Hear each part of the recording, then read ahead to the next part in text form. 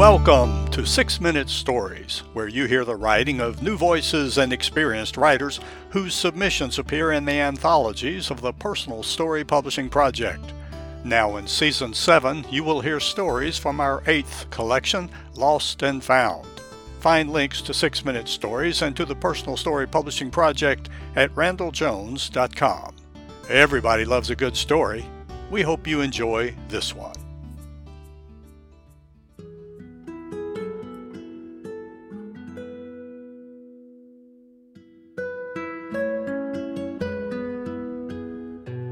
If Only by Erika Hoffman. If only I were a poet, I'd compose lines like John Greenleaf Whittier. In a few couplets I could set down for eternity how I feel. That would be a relief. Long-form writing seldom captures the sharp edges of grief. Poems do. Who wants to wind on and on about one's personal sadness? I wish I had a metaphor to share like the one in Telling Bees, the black cloth draped over hives. I need something to avert. Perhaps I should don a small, dark carnation to warn and ward off folks. It would convey I was not in the mood for small talk or lighthearted banter. Often people don't know how to react to someone mourning. They don't know what to say, so they avoid the subject. In old European countries, people wore black for days, weeks, months. But not now. Now no one wears mourning dresses every day, like Queen Victoria, who grieved her Albert's death for decades. Outwardly, in current society, you look the same. You dress the same as before. Your heart was shredded. I'm not sad about a life I knew, a friendship I had, of things past never to come again.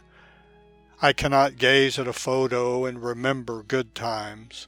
I cannot immerse myself in memories. My grief differs. I am sad about the future. I wanted this granddaughter. It's not because I don't have grandchildren. I am blessed with them. I have much to be thankful for. I know what a baby means. I wanted this one, too. Had she been lost early before completely formed, I could sigh and say, nature's way. But she was a fully rounded baby one could cradle. She was a beauty with fingernails, and long dark eyelashes and jet black hair, and chubby thighs I could hold and pretend she is only asleep. She was like a sleeping Cleopatra. If only she could awaken, then my daughter and son-in-law and all of us could rouse from this horrible nightmare and clutch her tightly.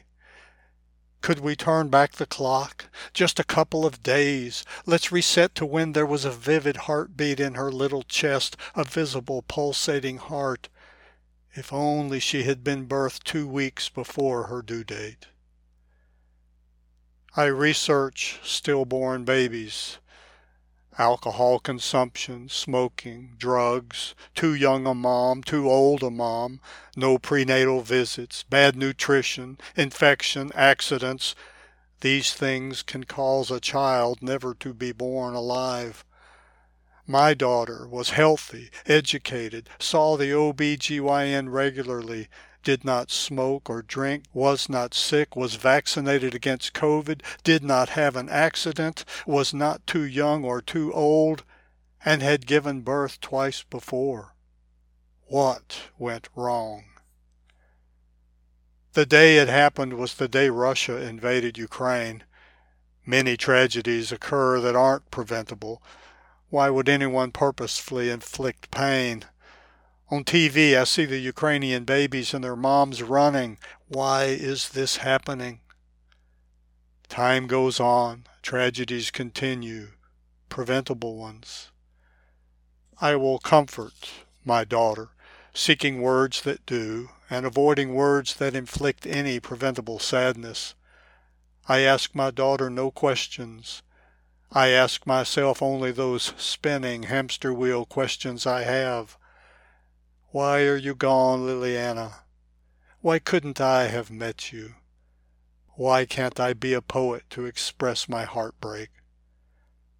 I see the hospital photograph, black and white, of you with your curled left hand around your mother's finger, as your clenched fist is touching your cheek, as if you were pondering a question. For you are beautiful, and I have loved you dearly, more dearly than the spoken word can tell, are the lyrics from a song sung by an English sailor going off to fight a war. Yet when I heard them sung today on an old recording of Farewell, I thought how eerily true they are of all grief. Why do devastating things happen you never see coming? You wake up one morning naive and gullible, thinking this day will be like the day before. You look forward to what lies ahead in the immediate future, and wham!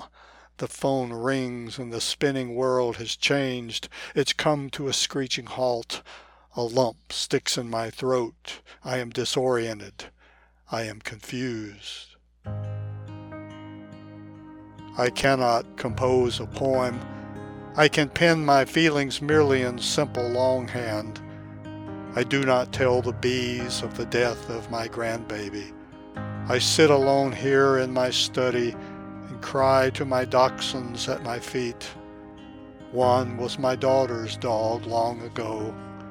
She looks at me with sad eyes.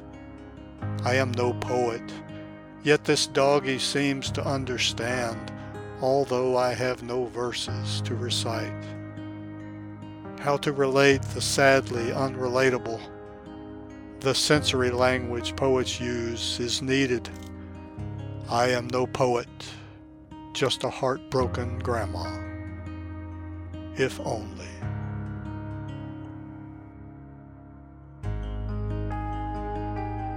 Copyright 2023, Erika Hoffman. Erika Hoffman of Chatham County, North Carolina, has been writing with the goal of publication for 12 years. She's been published 430 times in venues such as anthologies, newspapers, magazines, and ezines. Her niche is the nonfiction narrative, although she has written novels. Erika received her undergraduate and graduate degrees from Duke University, where she met her husband. Besides teaching high school, Erika kept busy raising 4 children. She belongs to a few writing groups: North Carolina Writers Network, Carteret Writers, and TAF. Read more about this writer and background on this story in a special feature of 6-Minute Stories called Author's Talk.